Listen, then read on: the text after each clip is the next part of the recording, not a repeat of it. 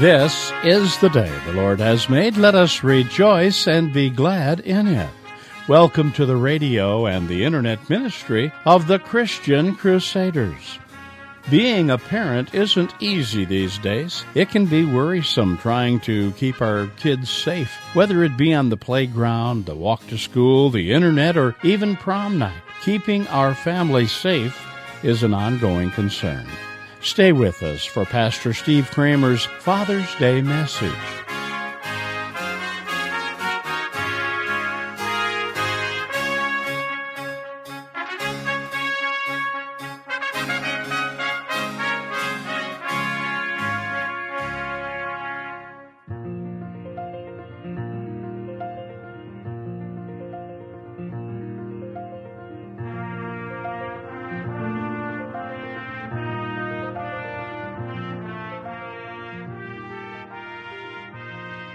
On this Father's Day, we are going to look at a story about a father who turned to Jesus for help.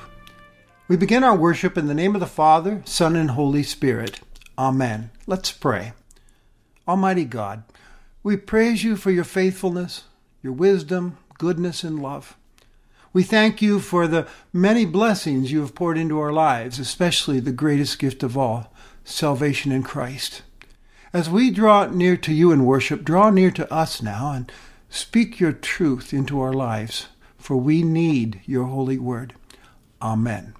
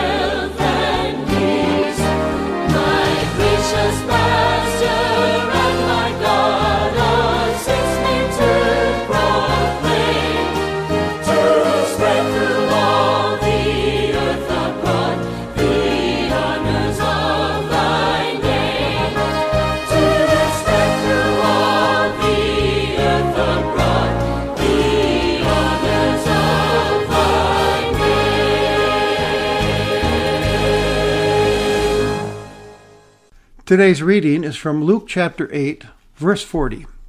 Now, when Jesus returned, the crowd welcomed him, for they were all waiting for him.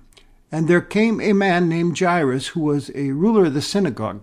And falling at Jesus' feet, he implored him to come to his house, for he had an only daughter, about 12 years of age, and she was dying. As Jesus went with him, the people pressed around him, and there was a woman who had a discharge of blood for 12 years, and though she had spent all her living on physicians, she could not be healed by anyone. She came up behind him and touched the fringe of his garment, and immediately her discharge of blood ceased, and Jesus said, "Hey, who was it that touched me?" When all denied it, Peter said, "Master, the crowd surround you and are pressing on you." But Jesus said, "Someone touched me, for I perceive the power has gone out from me." And when the woman saw that she was not hidden, she came trembling, and falling down before him, declared in the presence of all the people why she had touched him, and how she had been immediately healed. And Jesus said to her, "Daughter, your faith has made you well. Go in peace." While he was still speaking, someone from the ruler's house came and said, "Your daughter is dead. Don't trouble the teacher anymore." But Jesus, on hearing this, answered him, "Don't fear, only believe, and she will be well." And when he came to the house, he allowed no one to enter with him except Peter, John, and James, and the father and the mother of the child. And all were weeping and mourning for her, but he said, "Don't weep, for she is not dead, she's sleeping."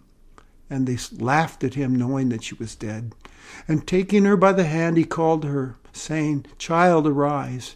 And her spirit returned, and she got up at once, and he directed that something should be given her to eat. And her parents were amazed. But Jesus charged them to tell no one what had happened.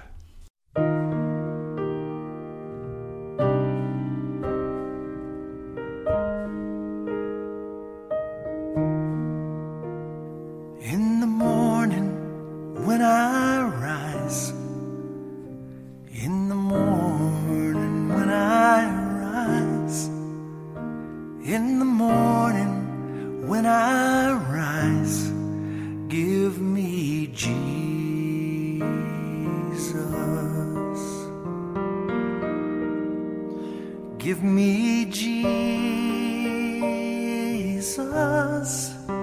Give me Jesus. You can have all this world. Just give me Jesus.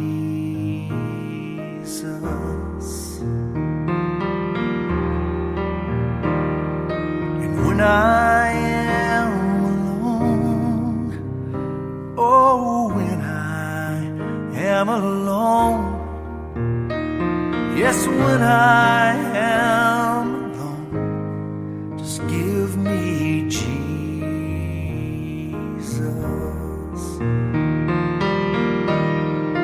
Give me Jesus. Give me Jesus. You can have all this world. Just give me Jesus.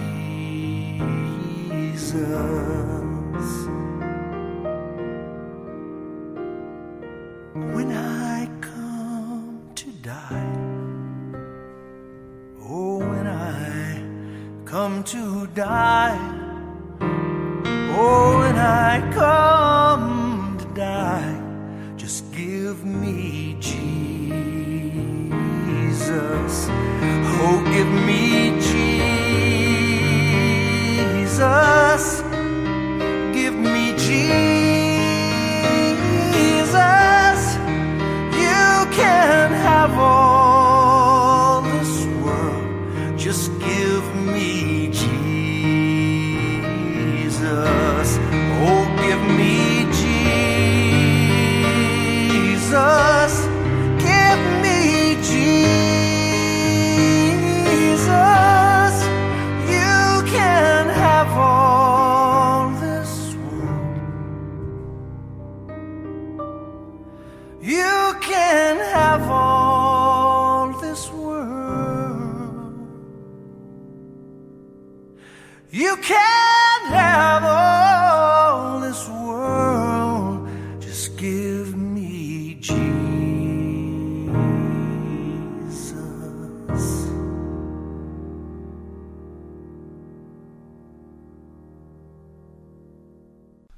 On more than one occasion, I have heard a parent say, I fear for my kids sometimes, about what they face now and what they might possibly face in the future. As parents and grandparents, we oftentimes do find ourselves fearing for our kids. We have those moments when they get really sick, or they're taking the car out for an evening with friends and they're running late, or they're struggling with fitting in at school. And there are so many dangerous temptations lurking around out there on the internet as we see them on their cell phones all the time. And we have a little fear after they move out of the house as well, perhaps to college or trade school or the armed services or off to a job and independent living on their own. It seems to just be part of the job of parenting, fear. On this Father's Day, we have a story about a fearful, desperate dad who was fearful about his 12-year-old daughter who was dying, his only daughter. She was his little girl. The man's name was Jairus. He lived in a community on the Sea of Galilee named Capernaum. He was a respected person in that community in charge of the synagogue, the place of worship. He was looked up to by many. A success in life. He provided well for his family. He could get things organized and done around town. He was a real leader. But then he ran into a situation that he couldn't fix. His daughter became incurably sick, and she was dying, and he felt so helpless. He wished he could take her place, but of course he couldn't. And as a religious man, he prayed constantly to God to do something for his little girl. Then one day, Jairus heard that Jesus and his disciples had just gotten to town. They'd arrived by boat, and the townspeople were down at the seashore welcoming him. Now Jairus knew Jesus. Jairus' hometown being Capernaum, Jesus, you see, had already been there, taught in the synagogue, cast out a demon, and healed many people. He's quite a celebrity, popular among the folks, but also the religious establishment was not so sure of what to do with him. He broke many of their ceremonial laws, which upset them, and they observed him from a distance, criticizing him. Even Jesus' own hometown had tried to stone him to death for things he'd said. So Jairus, being involved with the synagogue, wasn't so sure himself about Jesus, but he did know this. This miracle worker seemed to command such godlike power and authority. So then and there, he decided, I'm going to go to him and ask him to help my daughter. I don't care what anyone might think of me. I'm willing to risk my reputation for her, and if I have to, I'll even get on my face and beg him to come to my home. Desperate times call for desperate measures, and that's exactly what Jairus did. There was this huge crowd around Jesus by the Sea of Galilee, but Jairus pushed his way through that mass of humanity, and when he got to Jesus, he fell on his face at his feet and begged Jesus to come to his home and save his little girl. And Jesus didn't miss a beat. He went with him. He followed Jairus as they pushed their way through the crowd. And here we have this wonderful picture of our Savior as one who's compassionate, interruptible. It's so many things to do in this short span of time that he had, but off Jesus went with Jairus for that little girl. But then he was interrupted again. As the crowd pressed against him, Jesus felt someone touch him, and some power just went out of him. He stopped and said, "Who touched me?" A woman finally came forward with great fear and trembling and told her story of 12 years of chronic bleeding, and she testified that when she touched Jesus, she was healed. People were amazed. Jesus was pleased by her testimony, and he said to her, "Daughter, your faith has made you well. Go in peace." Now, in the meantime, Jairus, that desperate dad, had to have been standing there panicked, of course, because he was glad for the woman. He was glad to see Jesus had power to heal her. That was reaffirming. But what about his little girl? Time was of the essence. He had to have been saying under his breath, come on, Jesus, let's get going before it's too late.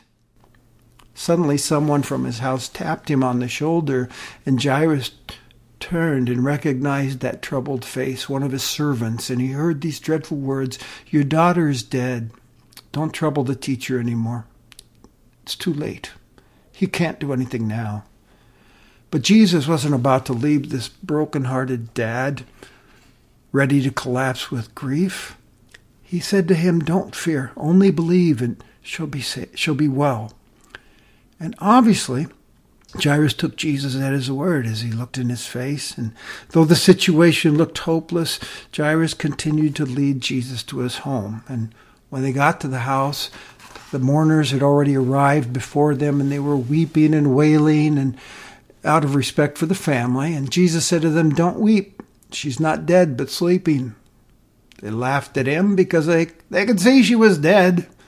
Little did they know that with this statement, Jesus was expressing his power and authority over death, that he could even bring the dead back to life. And his comment about her being asleep was meant that she would soon wake up because of him. He told everyone to stay outside except for Peter, James, and John and the girl's parents. They went into the house. Jesus leaned over her, took her by the hand, said, "Child, get up."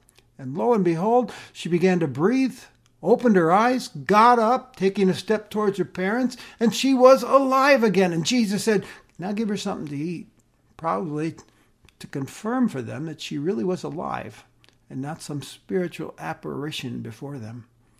The parents were thrilled and amazed. Of course they were. Tears of joy flowed from their eyes. They were speechless in awe, and they must have gasped at the sight of their little girl standing there before them alive, because only God could do something like this. Jesus had blessed their home with the gift of life. Could it be? He's God.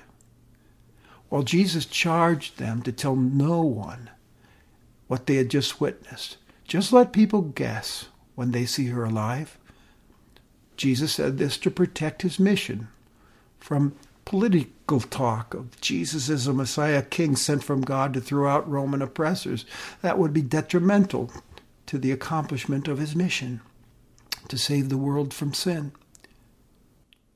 As I read this story, it left me wondering, what was the rest of their story, Jairus and his family, after this? Did Jairus and his wife become Christians? One commentator writes, the fact that the name of Jairus is recorded may indicate that he was a well-known person in the early church. It's as if Luke is saying to this Theophilus person that he addresses at the beginning of his gospel, Theophilus, you know Jairus. He's an old man now, but you can still go ask him about this story. I also wonder if sometime after the crucifixion and resurrection of Jesus, if Jairus and his wife sat their daughter down and told her this story of what Jesus had done for her. We'll never know those things. But what we do know is what we have before us. That a believing father brought Jesus to his dying daughter, and an amazing thing happened. Life. Jesus showed his power and authority over death. You see, the truth is, he still does have that power and authority even today. He went to a cross later on and paid for your sins and mine and rose again so that we may be saved from the power of sin and death. His resurrection was the first fruits of the resurrection, Scripture tells us. And because he lives, so shall we. Those of us who believe him and trust in him. Death no longer holds those captive who trust in Jesus Christ, the Son of God. Whether we live or whether we die, we belong to him. And he promises, I'm the resurrection and the life, and whoever believes in me, though he die, yet shall he live. Hallelujah to that. I hope that this truth from our risen Lord is something you have placed your faith in. Jesus is not merely a teacher, as the public referred to him that day in the story. He is Mr. Resurrection and Life, to be trusted and submitted to. And if you haven't done that yet, do it today. Tell him you want his gift of eternal life, and you want him to be the Lord, the Master, over every area of your life. Your eternity actually depends upon this. Only Jesus can give you everlasting life, and he offers it to you freely today. Take it. And I think there is some encouragement here for those of us who are believing Christian dads and moms and grandparents. I would imagine Jairus saying later on, the best gift I ever gave my daughter, it was Jesus. I'm so glad I trusted him and brought him home. He gave her life. So here's the big idea I want you to consider and act upon on this Father's Day. The best gift you will ever give your kids is Jesus. So give them Jesus. Our children, you see, are going to face all kinds of challenges in this life, just like you and I do. They need Jesus. So make sure you give them Jesus. They'll experience times when life will throw a curve at them and cause them to have great fear and anxiety like Jairus did. And that's why it's so important that you give them Jesus. He's the living, present Lord over the storms of life, with us even today. There will be decision times, times of testing, times of confusion when they need guidance and heavenly wisdom from above, and only Jesus can give them that, so give them Jesus. They'll have times of needing someone to walk beside them as a faithful friend, propping them up, and Jesus has promised, I'll never leave you alone or orphaned, so give them Jesus. And when there will come times when they'll have to consider their own mortality, and when they will breathe their last breath in this world. Only Jesus promises eternity. So give them Jesus. He's the way, the truth, and the life, and the best thing they can have going in their life as they face these things. He's the all-powerful, resurrected, present, compassionate Son of God who died for their sins and rose again and lives to give them eternal life now and forever. Years ago, I attended a youth conference, and a speaker named Andrea Fieldhouse asked us, if you could give your child anything in the world, what would it be? She paused and said, how about a living relationship with Christ? And she's right. We want to give our kids everything, but the best thing we can give them is Jesus. So how can I bring Jesus to my kids? Well, it's not all that complicated, but it does need to be intentional on your part. You need to make a plan for your children's spiritual growth. Many of us parents believe we're primarily responsible for the spiritual development of our children, but few spend time interacting with their kids on religious matters. They don't have a plan. Well, first, when they're growing up, here's part of your plan, what it could be. Read to them from the gospel stories. There are some wonderful children's story Bibles out there. Make use of them. In this story, we see the power of Jesus' word at work, changing things, bringing life. Well, that power is still at work through the word of God. And pray. Pray in front of them and pray with them and pray for them. Pray for their relationship with Jesus to grow and be the solid rock upon which they can build their lives, and do it every day. And worship with them. Bring them to church so they can hear the stories of God's love for them through Jesus, and tell them yourself what Jesus has done for your life. Explain the way of salvation to them and let them ask the questions they have about the Christian faith. Don't avoid that for fear of feeling dumb or uncomfortable or preachy. They need you to plant the gospel seeds in them and be an example for them of what it means to follow Jesus, because faith is caught, not just taught.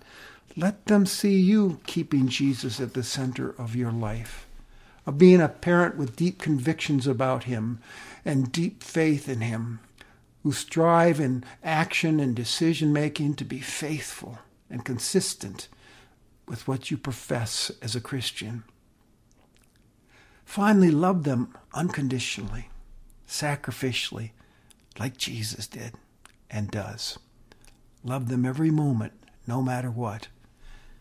Give them Jesus, because he is who they ultimately need in their lives, just like us. And he loves them even more than you do. He laid down his life for them so they could have forgiveness and heaven. Only he can give them real, eternal, abundant life that God wants them to have. Parenting, it's not easy, it's challenging, but here's some good news to always remember. You are not alone as you raise your children in the faith. The living, risen Christ stands ready to help you through the working of his Holy Spirit. As you bring the good news of Jesus to them, he has promised to disciple-making parents, "Lo, I am with you always, to the end of the age." His buried in actions in this story for today encourage us to come to him in faith when we're consumed with suffering or fear for ourselves or our kids. He is powerful and he is kind. In fact, he welcomes us to trustingly come to him in our time of need. I want to share one last story that touched my heart. Michael Reagan received many gifts from his father, President Ronald Reagan, but at the president's sunset funeral, Michael described the greatest gift a child can receive. He said, "I was so proud to have the Reagan name and to be Ronald Reagan's son. What a great honor. He gave me lots of gifts as a child. But there's a gift he gave me that I think is wonderful for every father to give every son. Last Saturday, when he opened his eyes for the last time, that's when I realized the gift that he gave to me, that he was going to be with the Lord and Savior, Jesus. He had, you see, back in 1988 on a flight from Washington, D.C., told me about his love of God and his love of Christ as his Savior. I didn't know then what it all meant, but I certainly know now. I can't think of a better gift for a father to give a son, and I hope to honor my father by giving my son Cameron and my daughter Ashley that very same gift he gave to me. Give them Jesus. Let's pray. Lord, thank you for the privilege of being a parent. Help each one of us as fathers to trust in you in all things and to obediently bring the gospel of Jesus Christ into our children's lives so that they may have the salvation that only you can give. Amen.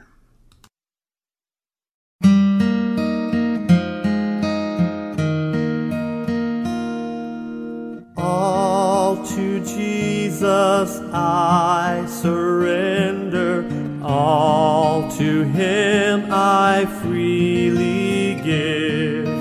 I will ever love and trust him, in his presence daily live. I surrender all, I surrender all to thee, my blessed Savior. I surrender all to Jesus I surrender. Lord, I give myself to thee. Fill me with thy love and power. Let thy blessing fall on me. I surrender all. I surrender all to thee, my blessed Savior. I surrender all. As you go on your way, may Christ go with you. May he go before you to show you the way, behind you to encourage you, beside you to befriend you, above you to watch over, and within you to give you peace. Amen. You've been worshiping with the radio and the internet ministry of the Christian Crusaders. The best gift you can give anyone, your kids, your family, your friends, is Jesus, because he is who they ultimately need in their lives. As a parent, we need to remember we're not alone raising our kids. Jesus stands ready to help.